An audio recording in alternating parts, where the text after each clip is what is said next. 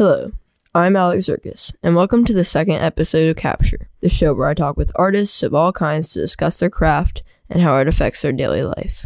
Today, I talk with Mark Boone, a documentary and commercial filmmaker who has worked with brands such as Mercedes-Benz, Nike, and BMW.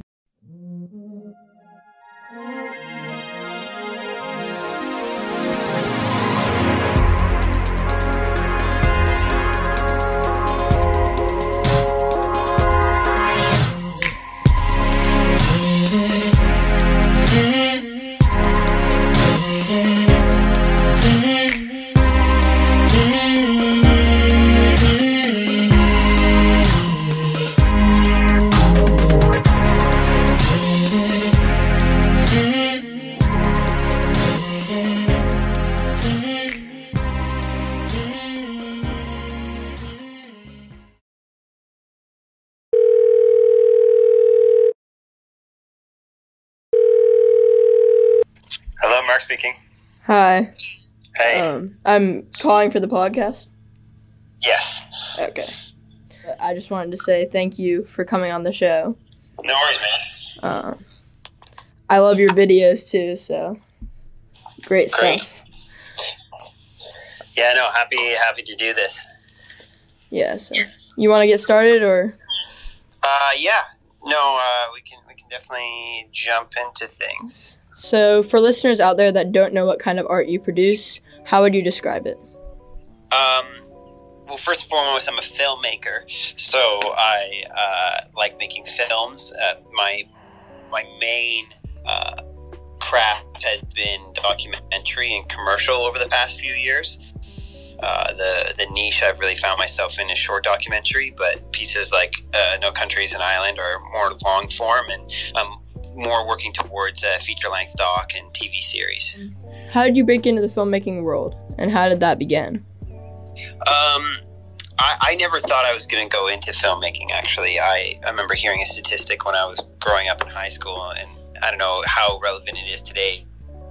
This is back when people mostly watched TV, but the statistic was that we spent 10 years of our lives in front of televisions on the couch. And I remember hearing that thinking, that's ridiculous. That's what a waste of life. I can't believe we spend all that time. I was like, I never want to be a part of that industry. I was actually quite, I don't know if disgusted is probably like an extreme term, but I just thought that filmmaking and the film industry was quite frivolous. And it wasn't until I went away of all places, but Egypt and Sudan during the Darfur War, and was working with refugees there that, I was working with doctors. I had no medical training, so my job was to just sit with the refugees and listen to their stories, because it just helped them talk about what they just went through while they were waiting to get medical attention. And so I quickly discovered that there's so many unique stories out there, and there's so many people who've gone through crazy journeys in their lives, and I wanted a way to be able to tell those. And much to my chagrin, I realized that probably documentary filmmaking was the best way to do that. And so I wrestled with this idea of going into filmmaking, and slowly began realizing I actually quite loved the craft, and that there is redemption in filmmaking. And I think when I was younger, I was probably more pessimistic, and I think entertainment's an important part of life. I don't think it's the most important thing in life. Like the film industry might make you feel like it is, but that's how I kind of got into filmmaking. I wanted to tell people's stories who didn't have the chance to tell them.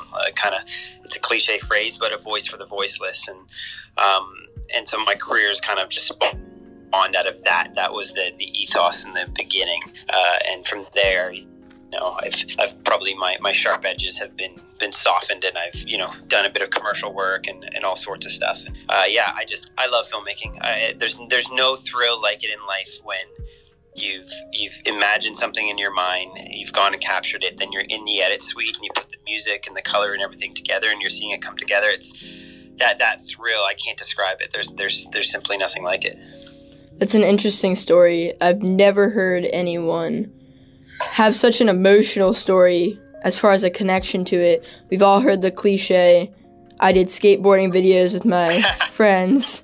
Yeah. But hey, I did do that. I was a big skateboarder growing up. So I certainly I can't say I ever completed any skateboard videos. I was notoriously bad at starting stuff and never completing it. So I got like a little digital camera that shot that looked like a video camera, but it just shot like crappy, like less than standard def. It was like 144p video that was super compressed, and I got that on like eBay back in the day when it was a huge risk putting your credit card on the internet. And I got this thing that came in the mail like 3 months later, like all packaged up from like Hong Kong, and I shot some skate videos on that, and they were terrible. And I think I cut some really good openers and just never finished them. But yeah, so I mean, I definitely was familiar with the art form, but I think I went away out of school thinking I was going to go become like a missionary or a humanitarian, and never ever dreamed myself being a film director. That definitely shows through your work. I have noticed the very emotional subjects, especially in like Rescate and those types of films, they connect with people on a higher level than other films. Oh, thank you. Appreciate that. That's the my hope is to create art form that does have a lasting impact. So I appreciate those insights. So to talk about commercials, doing commercials for large companies like Mercedes-Benz, Nike, and BMW, how do you keep a consistent style while still representing the brand the way that they would like to be represented? That's a great question. That is like the often the tension as a film as a commercial director. I think the thing you have to remember is you are being paid by a client, and they have needs that need to be met. But ultimately, the reason why they hired you is because they liked your work. So I think the way that I can meet that is the secret for me is leaving myself enough time at the end of the commercial to shoot the way I want to. So, excuse me, it's allergy season here. Yeah.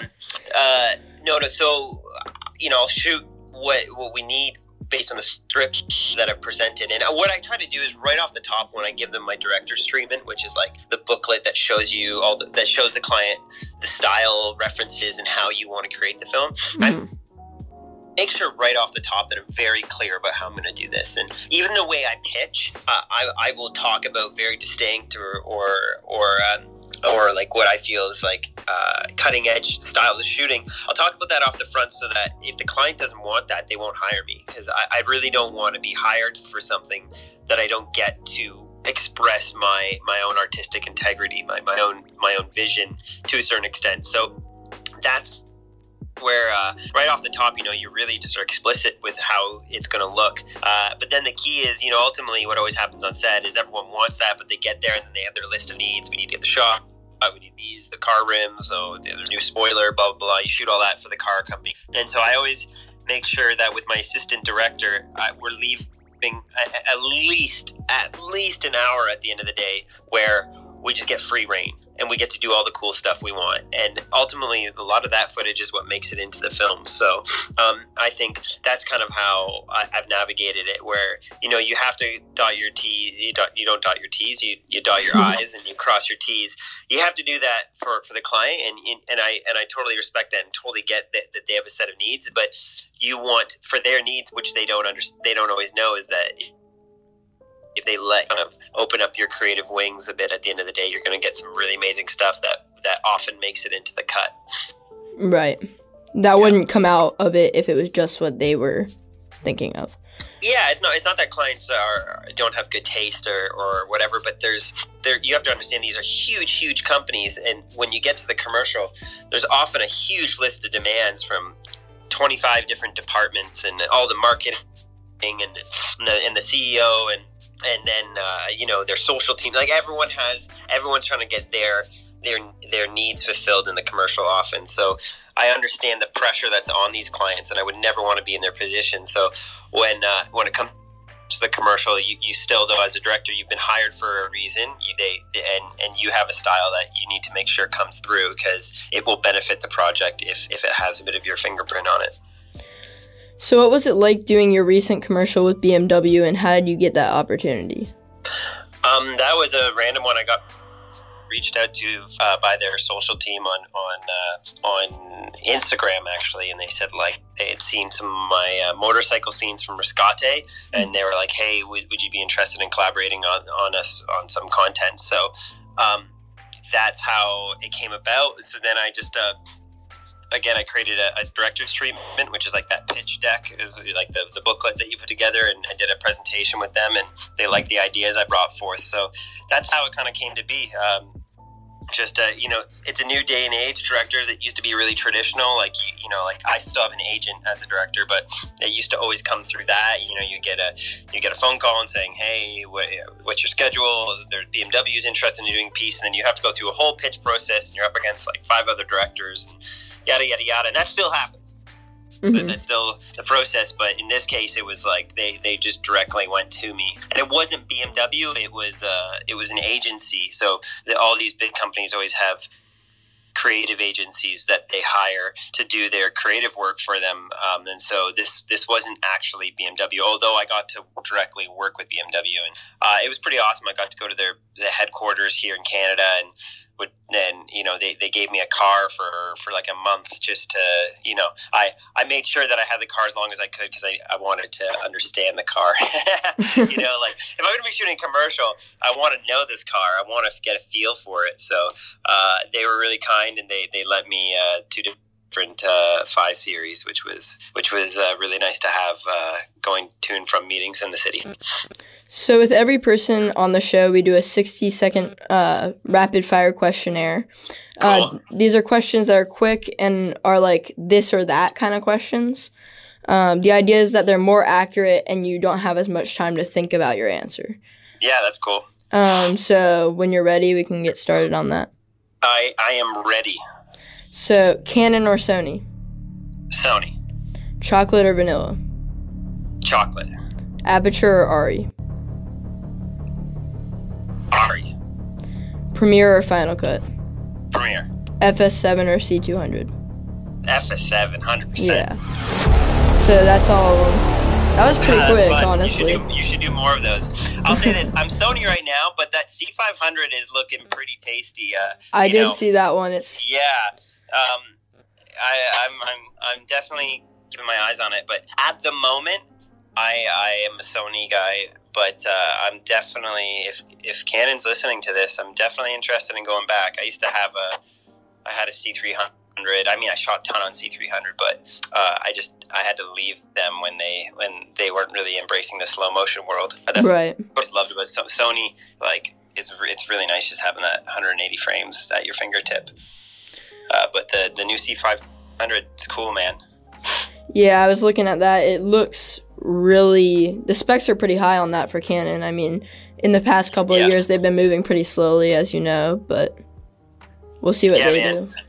Ultimately, too, the trump card that Canon has is their skin tones. Like, I'm a Sony user, and we have to work real hard to get skin tones where we want them. And if I'm working with the right colorist, or I lit it properly, and I'm color correcting on my own, then you can get it to where you want. But Canon's like right out of camera. They look so great. But I find people actually, I find people, if I can like rip on the YouTube world for a sec, even though I'm part of it, because I find people over color correct Canon. Like, Canon's pretty good out of the box, but then everyone pushes it to the point that they all look like Oompa Loompas. Like, the saturation slider. Oh my gosh, the teal and orange thing. Like, and these are guys just do vlog. If you like notice my channel, I keep it pretty desaturated, because it's kind of how life is. And I don't know, I think it's like, oh man, I'm laughing at these guys. And then the sad thing is everyone thinks that's the standard. And that, I mean, hey, there's different styles and there's different eras in color correction. And now I'm just seeing like people who are just starting their channels just like going crazy with the saturation. And we're going to look back at it and just think like, what the heck were we doing? So anyways, that's I think we've kind of, the art of color correction right now is in a bit of a dark place. Yeah, especially, I mean, not to name any names, but people making travel films that it looks like they have just dropped a LUT on their footage and left it there. I think they really have. I think what it is it's like most people don't know what looks good. So when they see it, they're like, oh, this must be what good looks like. But again, that's all personal taste. Like I can say this all day, but if that's what someone likes, then that's what someone likes. Like I just think that you have to color correct a certain way, like for it to look cinematic is kind of silly. I mean, you just go look at like all these different films, like Mad Max, Fury Road, like totally bizarre, like just all blue in some cases. So it's like, breaking the rules is totally cool. For those of you listening, we're going to take a quick intermission, then we'll get back to the questions. So, you've directed many award-winning short films, most of which are documentaries.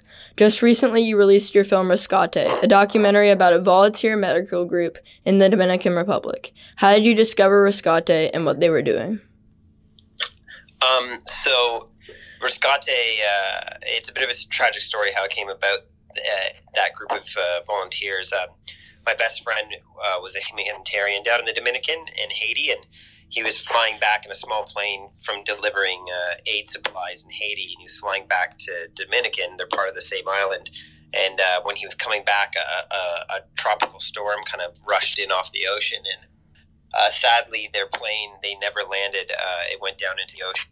And so I got the call that, Cole's plane had gone down and no one had seen him for a day. So I rushed down. I got on a plane that same day and rushed down to Dominican. And when I got there, I went to the beach and was looking around, and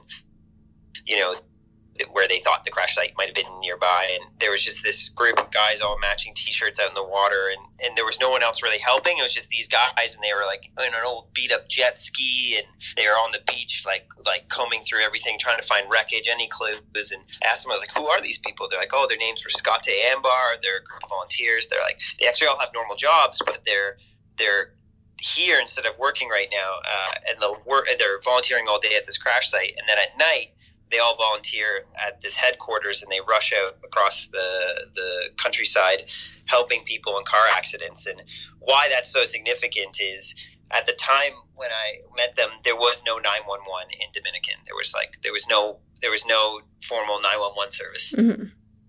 And two, the Dominican is ranked as the number 2 most dangerous country to drive in the entire world. And so it's like a war zone out there at night on the roads. It's pretty crazy. And so the work they were doing was really remarkable. It was really like crucial for the country.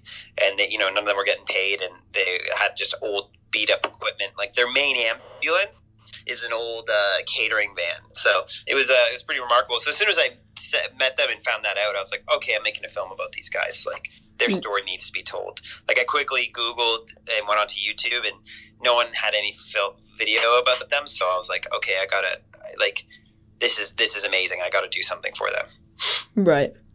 Yeah. So you're about to release your newest film, No Country is an Island. What was the process behind that film, and how would you describe it to the audience?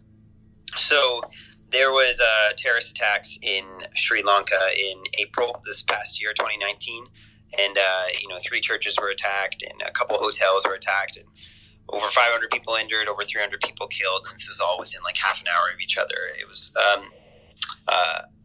so a broadcaster here in Canada called the STV knows my documentary work, and they reached out to me and said, like, we have some funding that we want to put towards a film in Sri Lanka about this tragedy.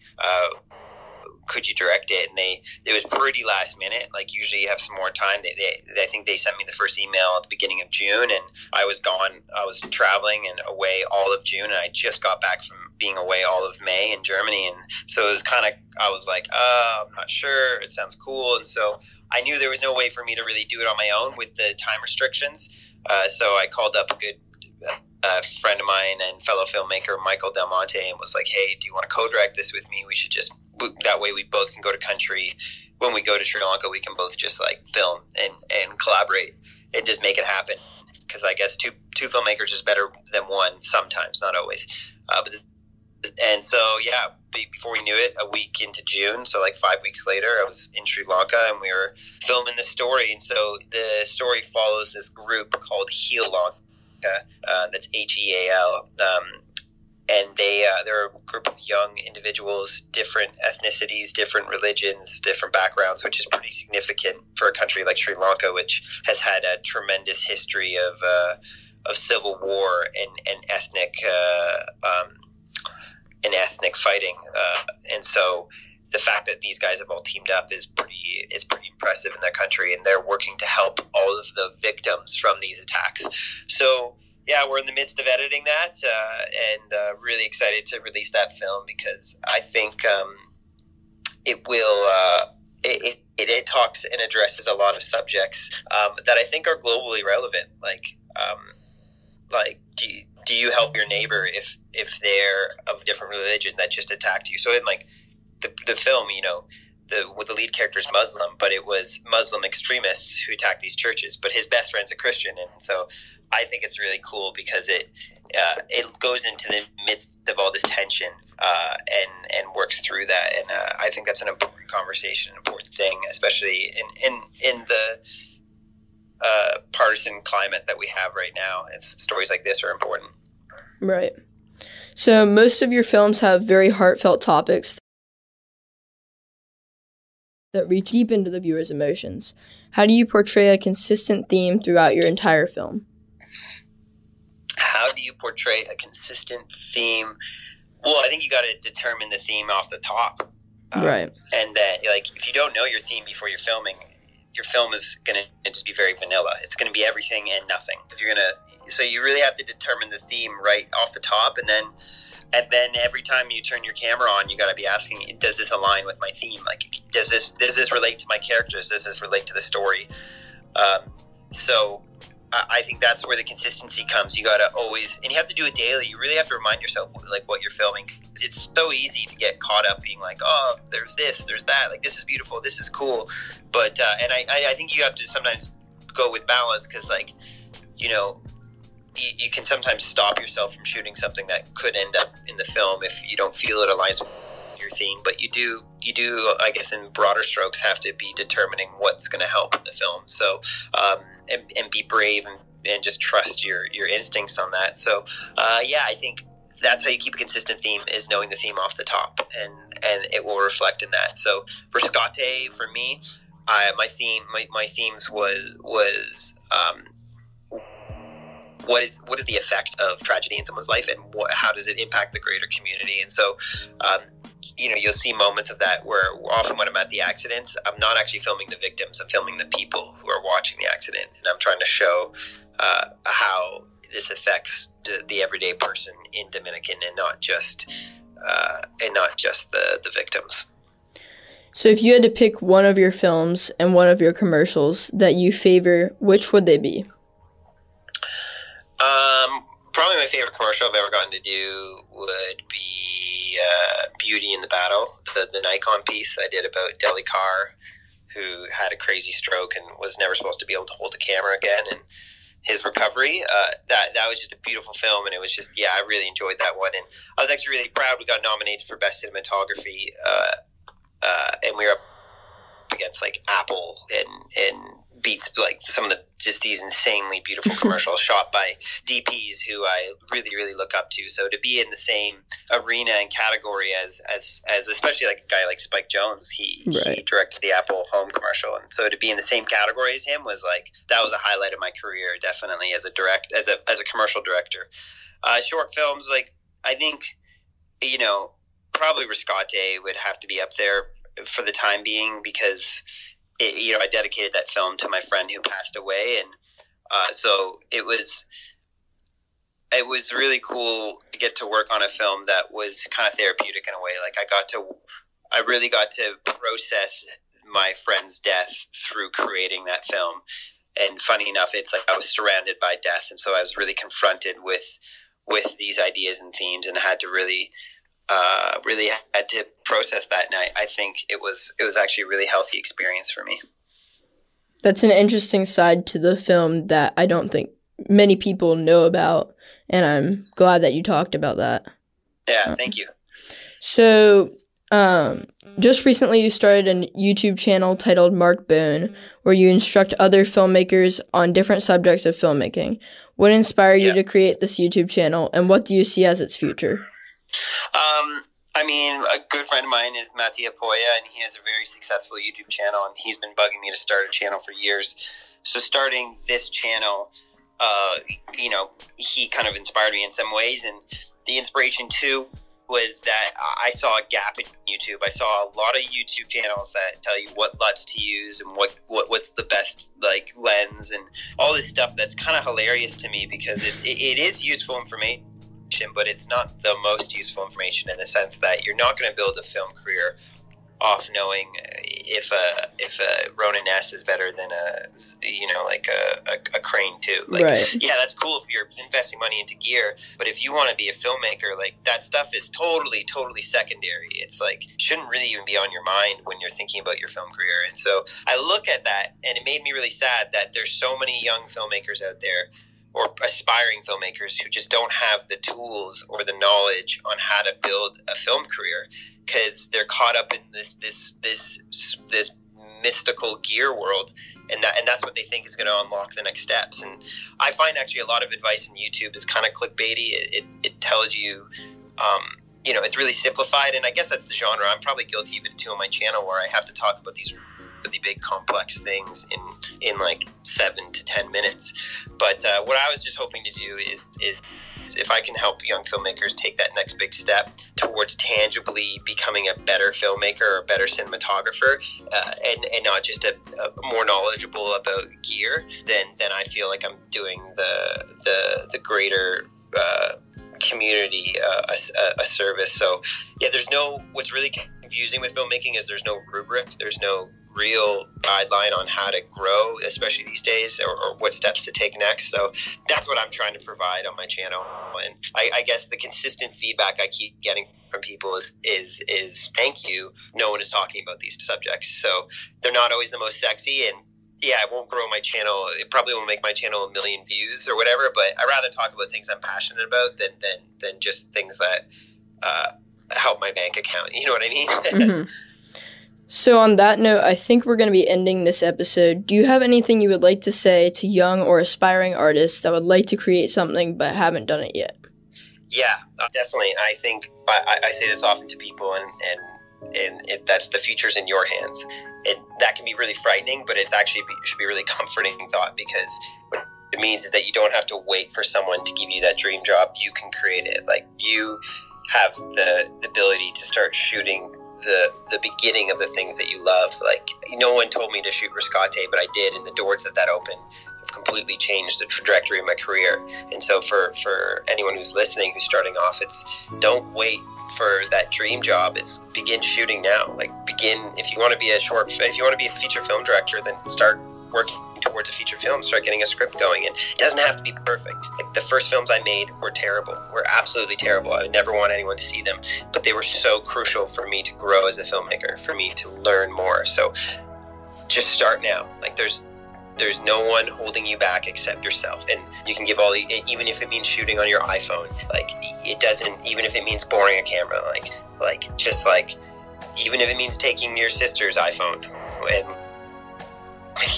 just get that process going, because it will help. You'll grow, and then before you know it, you're gonna be in a much more confident place, or you're gonna have more opportunities. So you create your own opportunities, you create your own future. It's in no one else's hands. And so maybe just stop watching YouTube tutorials and get out there and start shooting.